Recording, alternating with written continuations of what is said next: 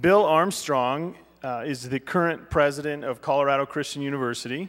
He spent 2 terms as a U.S. Senator in Washington, D.C. for the state of Colorado. He spent 3 terms in the House of Representatives in Washington, D.C., many years in the state legislature here in Colorado. Before, during, and after his time in politics, he's been an entrepreneur, a businessman, television stations, radios, stations, newspapers, an incredible career. Now, here's what I'd like to say. Well, first of all, Lori and I live in Colorado thanks to President Bill Armstrong. We came to work at Colorado Christian University just over 4 years ago. It has been an honor and a privilege to work for him. He has an incredible passion, vision for that small university. But let me just finish with one thing. He has this incredible resume. A lot of times, we don't even introduce him at CCU, and I don't get the opportunity to say much, because he doesn't need much of an introduction. But here's the thing. He's got this incredible resume. He has a heart for Jesus like almost no man I've ever met in my life. Jesus is at the center of everything that he does in his life, everything that we do at Colorado Christian University. He's inspiring. He's visionary. Please help me welcome President Bill Armstrong.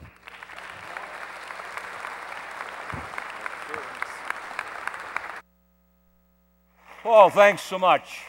Hello, everybody. Good morning, my fellow sinners. Good morning, my fellow sinners.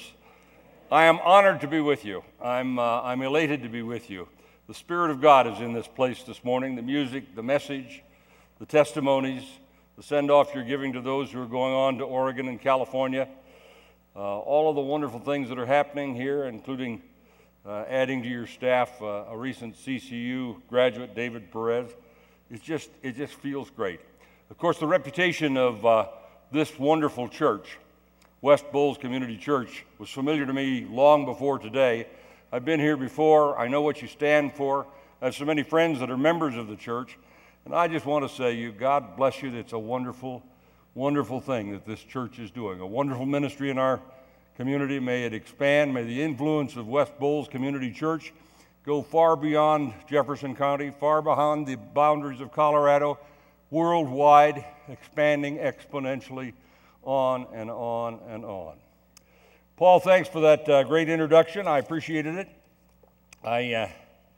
As you were saying those nice things about me, I recalled a time or two when I didn't get such a good introduction. I remember one time when I was out in Grand Junction at the Grand Junction, Colorado Rotary Club. Are there any Rotarians in the room? You mean there's not one Rotarian in this? Oh, there's a Rotarian or two.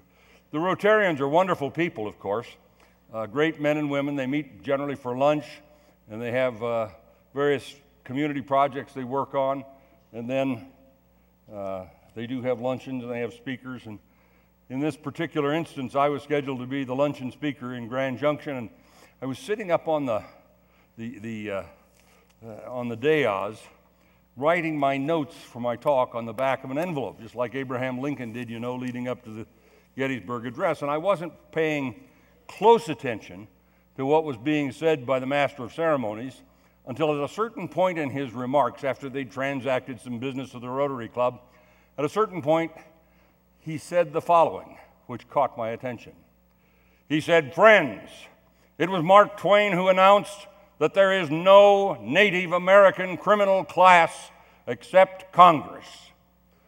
Well, that got my attention because I was a member of Congress. I was actually a senator at that point. And he got interested in that topic, and he started to build up a head of steam behind that idea, and he started telling people about all the instances that he was aware of where people had been elected to Congress, went back to Washington and got in trouble, broke the rules, violated the ethical standards, broke the law, were indicted, sent to prison. And it got worse and worse and worse, and as you can imagine, by then I was starting to get pretty uncomfortable about the whole situation. And then, just as quick as he started, he changed gears. He said, "Friends, I want you to know that not everybody in Washington, D.C. is like that. No," he says, "there are still a handful of men in public life who do what's right, even if it's unpopular, who have vision, who have the courage to look beyond the needs of today to the needs of the next generation. And today," he said, "is a very special day in the life of the Grand Junction Colorado Rotary Club, because for 2 months we've been trying to get such a man to come and speak to this organization. Unfortunately, he couldn't come. Now, Pastor, how would you like to give a talk right after that kind of an introduction? Well, you know that I am the president of Colorado Christian University. It is, of course, among other things. First of all, it is, as Paul said, all about Jesus. It's Jesus, Jesus, Jesus. But it is also an educational institution. So if you don't mind, I'd like to begin with a pop quiz. Is there anybody in the room who can tell me who is the way, the truth, and the life? A little louder, please. Who is the Prince of Peace? Jesus. Who is the Alpha and Omega? Jesus. Louder, louder, louder, please. Who is the Lamb of God? Jesus. Who will judge the quick and the dead? Jesus. Who is the Redeemer of the world? Jesus. All together, join me. Jesus, Jesus, louder. Jesus, Jesus, Jesus, Jesus. Wasn't that great? You know, if you get that part of life right, the rest of it falls into place. And here's a noteworthy thing to think about. We have now, in the last 30 seconds, mentioned the name of Jesus more often than his name will be respectfully mentioned on primetime television in the next 5 years. More times than his name will respectfully and reverently appear in the news section of the morning newspaper in the next 25 years. You just don't hear the name of Jesus that much anymore. Now, in days past, in days of our country which in some ways are greater than those in which we live, in some ways, not always, but in some ways, greater times, the name of Jesus was very commonly heard. Today, not so much so. I've noted in my own life that if I'm out for a business lunch with someone, particularly someone I don't know, the name of Jesus just doesn't come up. I mean, it's awkward, particularly if it's somebody you don't know and you're getting ready to pray. And I always pray over every meal and, of course, many times a day in between. But if I'm with somebody I don't know, there's always a little awkward moment when the food is served, and especially if they pick up their fork before I get a chance to say anything. And then I say, well, shall we return thanks for the meal? Sometimes they look up at me with eyes like they're startled deer in the headlights. But at that instant, it's a little awkward. In fact, sometimes, maybe the first 2,000 or 3,000 or 4,000 times that I did that, at that instant, I used to hear a little voice in my ear. It was Satan whispering in my ear, be careful, don't do this, don't mention the name of Jesus. If you talk about Jesus, if you pray in the name of Jesus, you don't know how this other guy is feeling. You don't know how he's going to take it. He may be offended. You're going to look silly. This could be very embarrassing. I don't know if you hear voices like that, but I am convinced that at critical moments like that in everyday life, Satan does counsel us, do not mention the name of Jesus. I've had that happen at the Widget Makers Convention. I've had it happen lots of times. Not so much in recent years, but in the early years when I first became a Christian, it was commonplace. Suppose if I went down to city council to advocate some policy, pro or con, and I gave my suggestions and then announced that I based my recommendation on the teachings of Jesus. What do you think would happen? Now, you know that if I mentioned that some policy recommendation that I had come up with was based on the teachings of Socrates or Shakespeare or George Washington or Vince Lombardi or Buddha, who applauded for Vince Lombardi, or Jack Kennedy or Jack the Ripper or Jack Nicholson or anybody, there wouldn't be a ripple.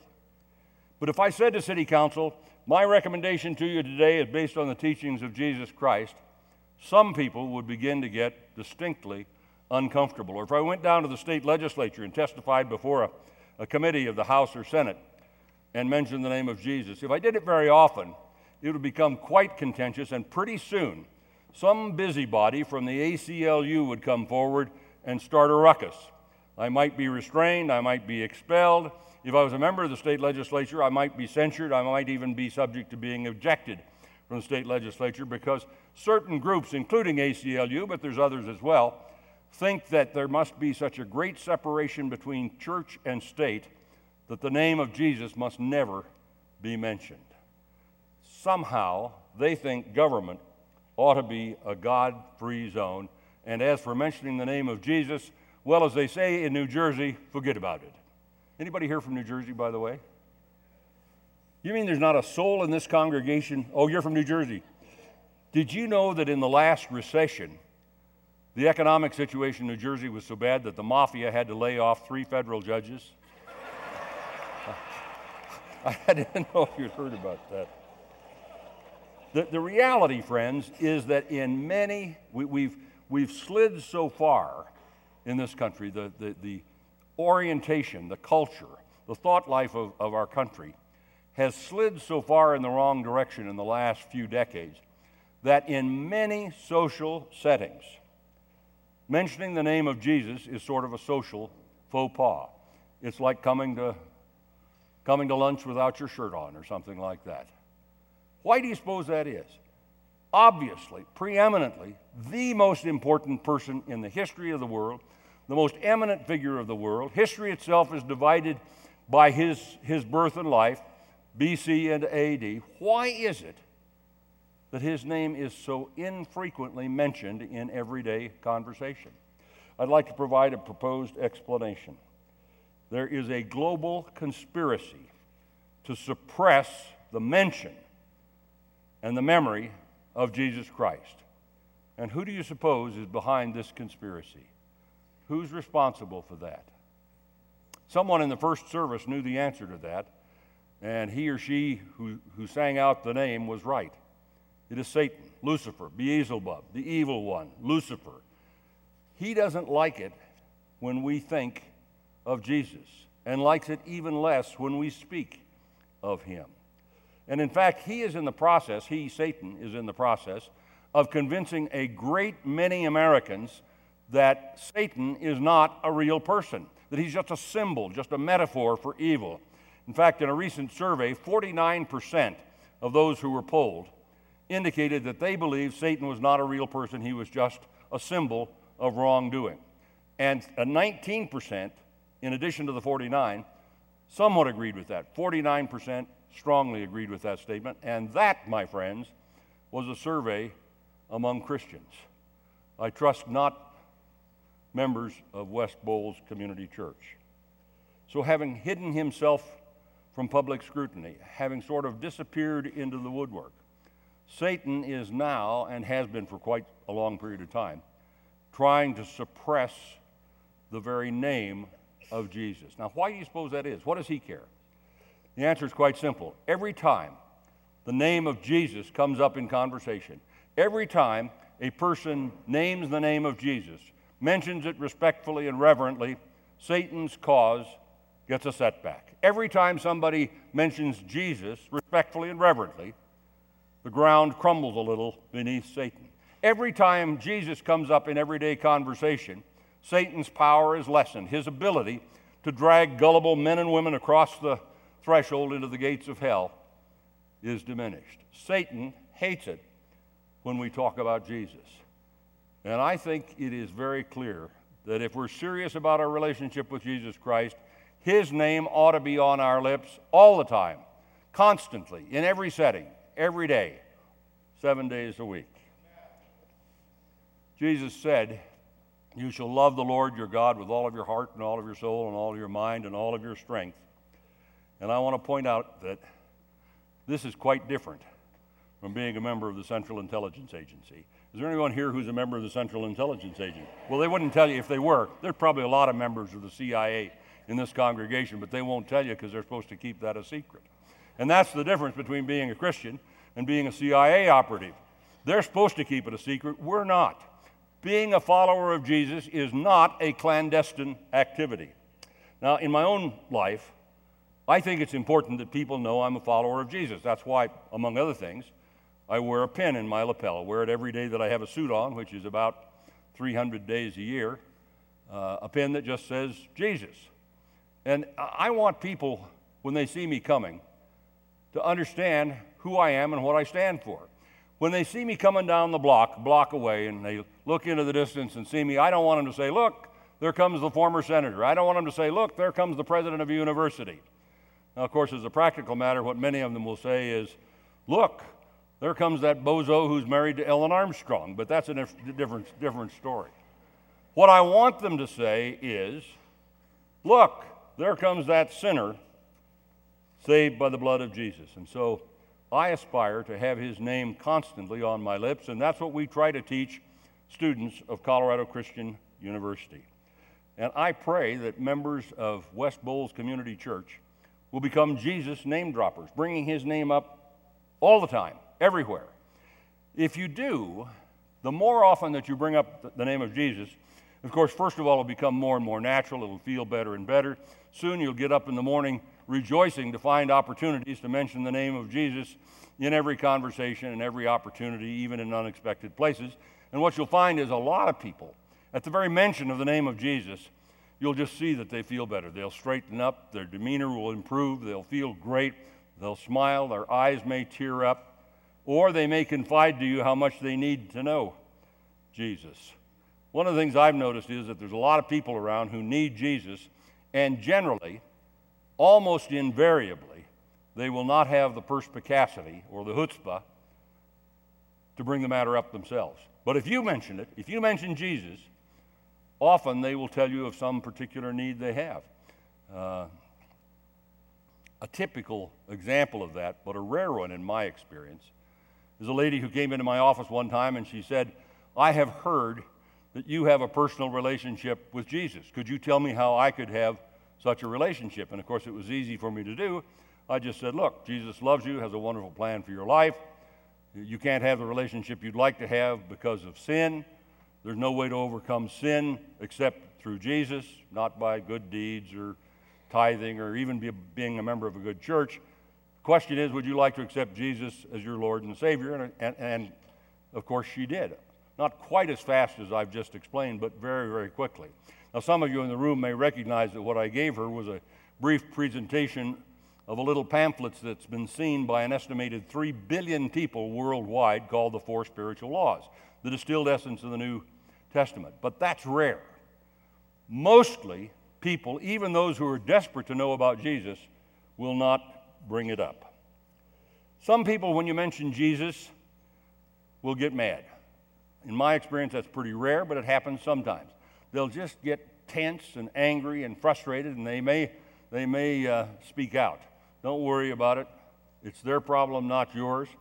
Even those who protest may well be favorably affected by the mention of the name of Jesus. And of course, sometimes if you mention Jesus, sometimes it may have unpredictable consequences.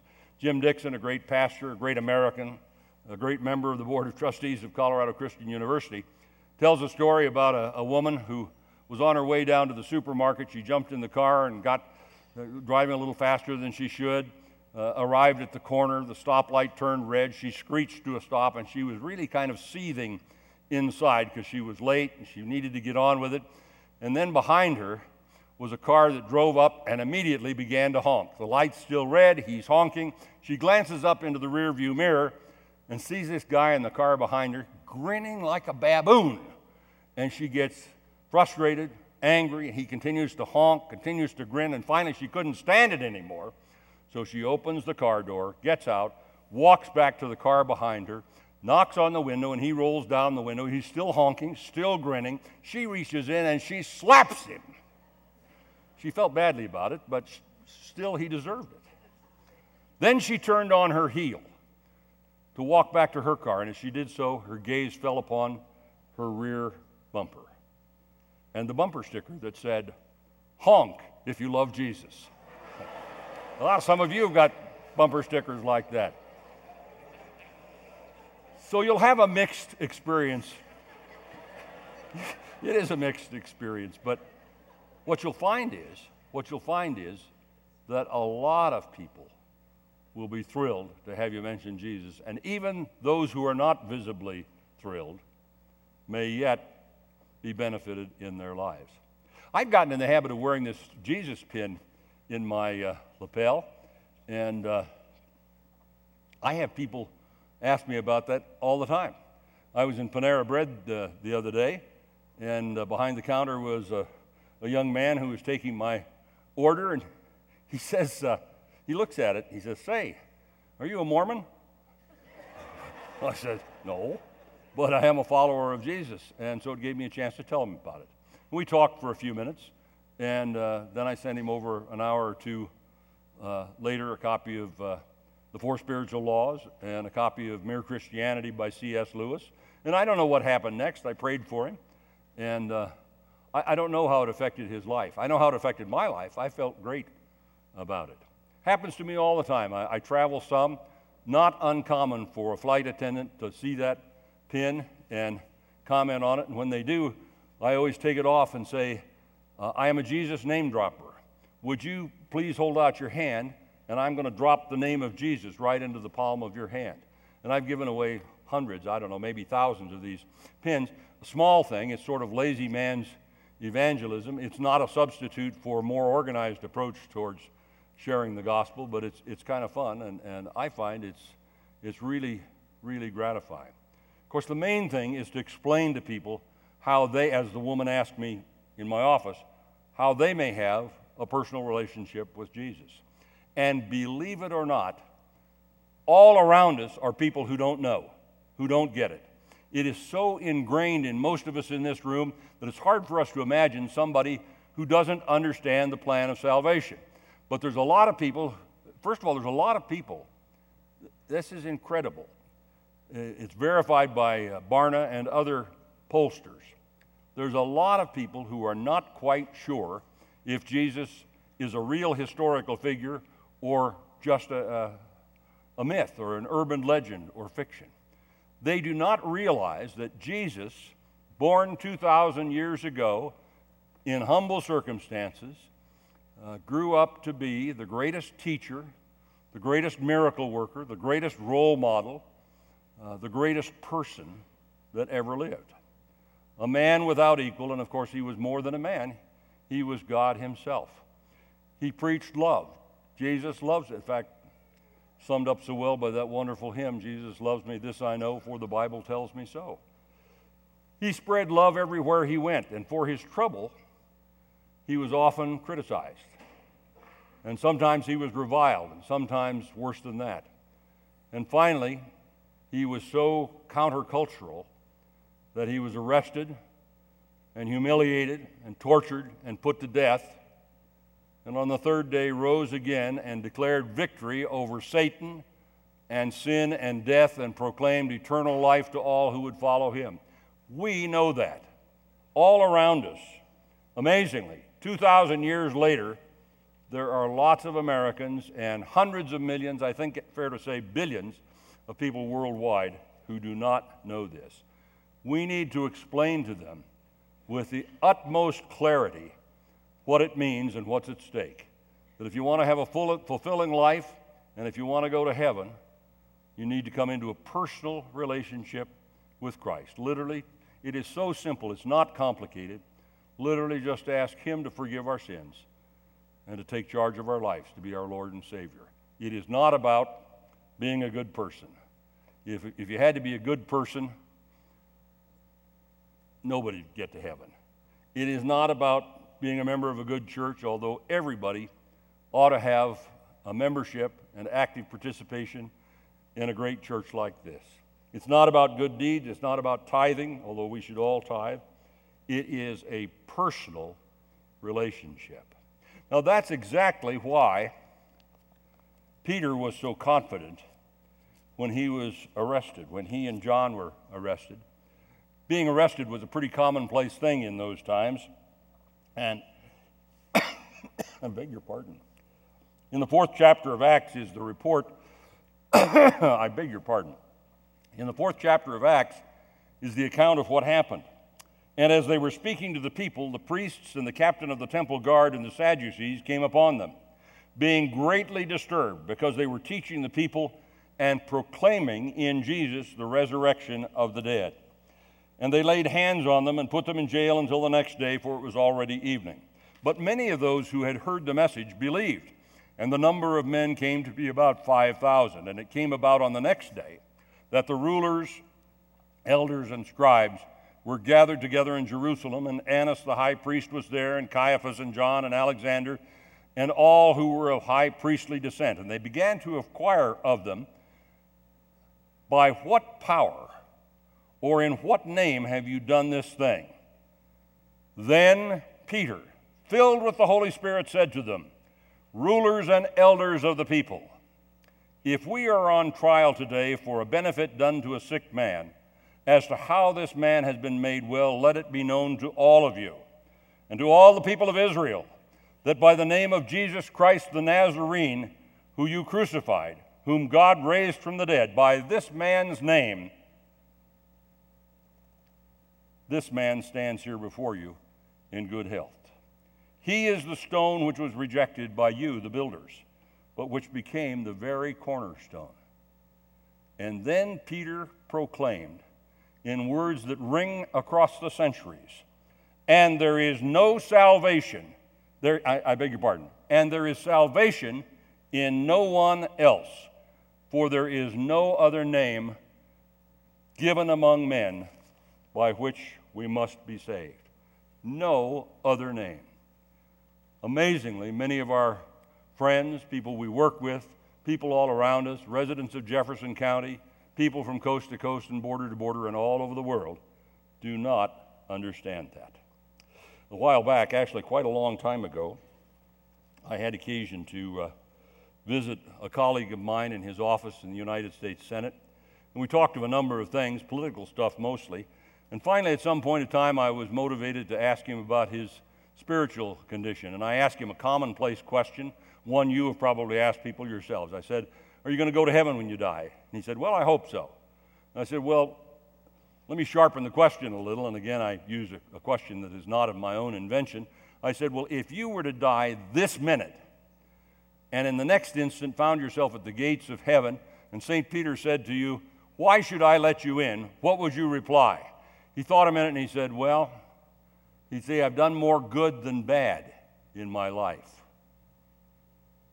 And I said, "Yeah, like what?" And he proceeded to tell me about the legislation that he had introduced.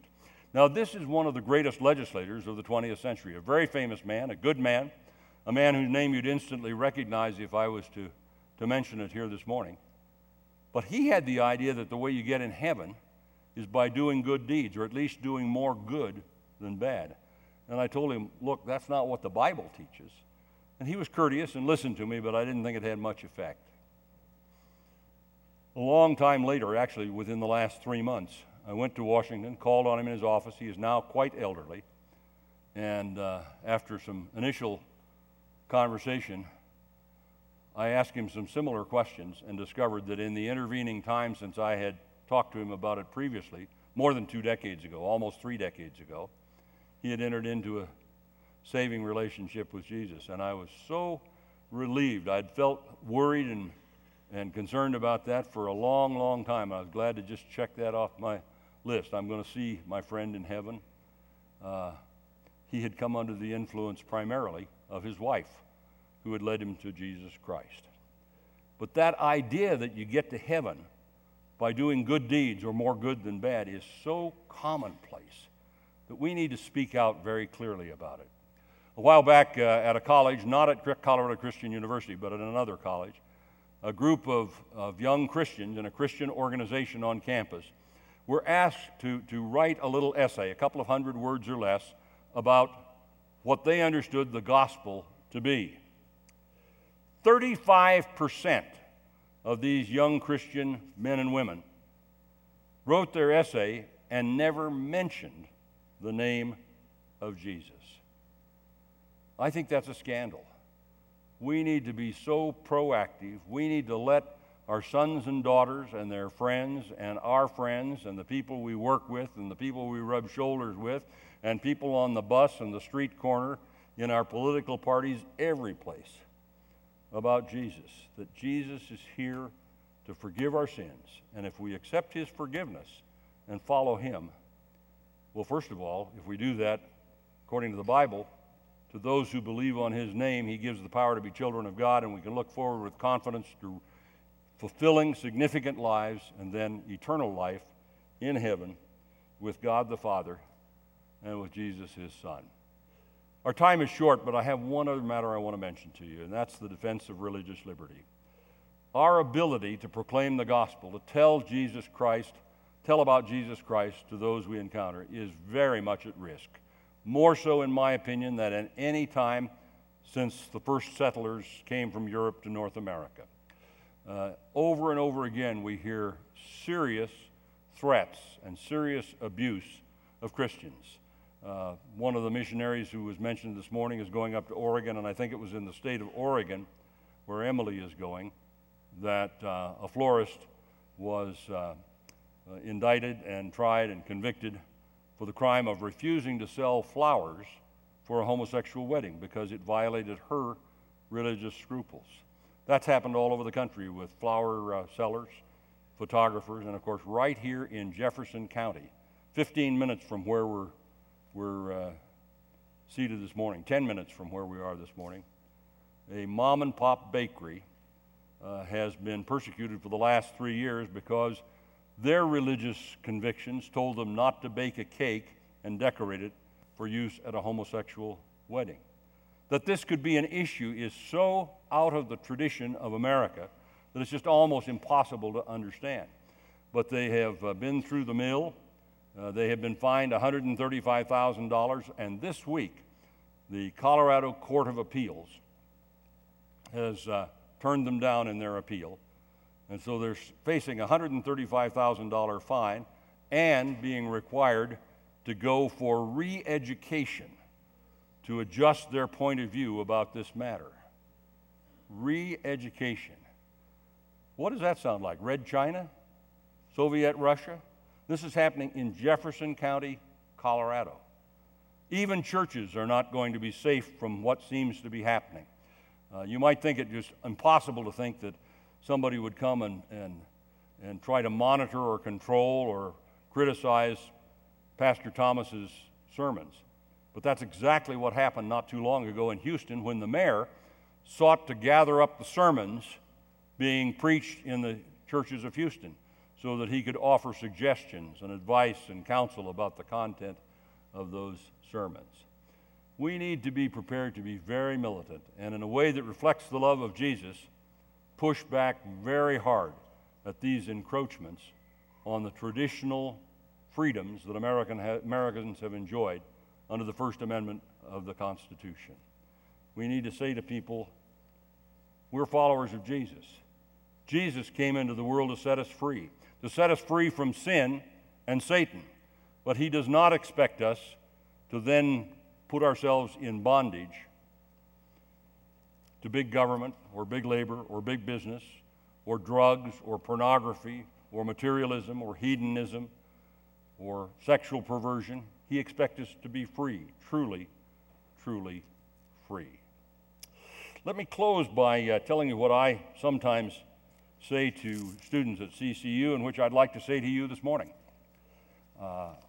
My hope is that when I hear about members of this great church, I'll hear the same thing, and I say this to students. I say, when I hear of graduates of Colorado Christian University, what I want to hear is the same thing that was being said of those people who were arrested at Jason's house. Remember that? Remember the guys who were arrested at Jason's house?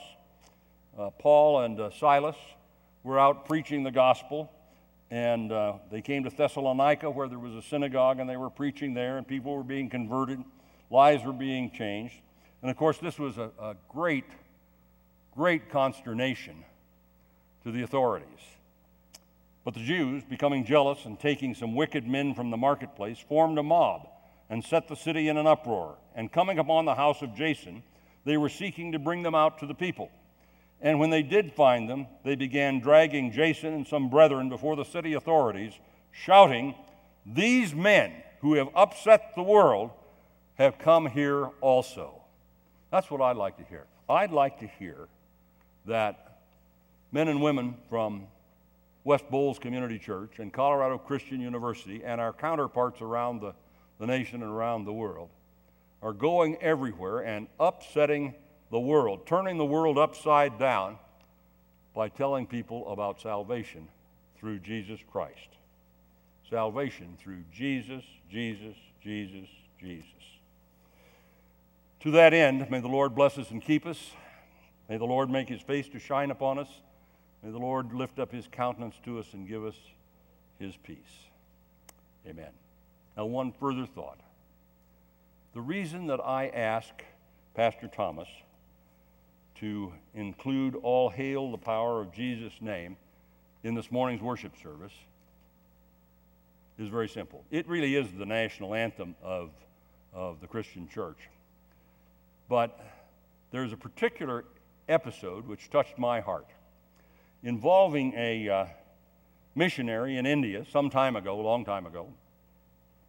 And he was in the marketplace of a large city, and he noticed a man who was dressed differently than all the others. His face was painted, and he discovered that this man was from a distant area, about 200 miles from the city, and he was a member of a fierce tribe, a tribe of savage warriors. And he said, I'm going to go preach Christ to that village, to that territory. And his colleagues in the mission team said, no, don't do that, because if you do, you'll never survive. They'll kill you. We'll never see you again. But he was not to be dissuaded, and so he headed off, and presently he found himself in this region where these savage warriors lived. And he came upon them, and they were fierce. They menaced him. They lifted their spears up against him, and they encircled him. Outnumbered hopelessly, he was by himself. With the spears raised against him, he was filled with terror, assuming, of course, that this would be his last instant on earth. And not knowing what else to do, he opened his violin case and began to play. And as he played, he sang, All hail the power of Jesus' name. Let angels prostrate fall. Bring forth the royal diadem and crown him Lord of all. And then he sang the verse where it says, Let every kindred, every tribe on this terrestrial ball ascribe to him majesty, and so on. And as he did that, he opened his eyes. And to his amazement, the tribesmen had lowered their spears. Many of them had tears in their eyes. And they welcomed him to their area, to their region. He stayed there for quite a long period of time, and many came to a saving relationship with Jesus. May all of us have the privilege of being part of that kind of movement. God bless you all. God bless West Bowles Community Church. Thank you very much. Thank you.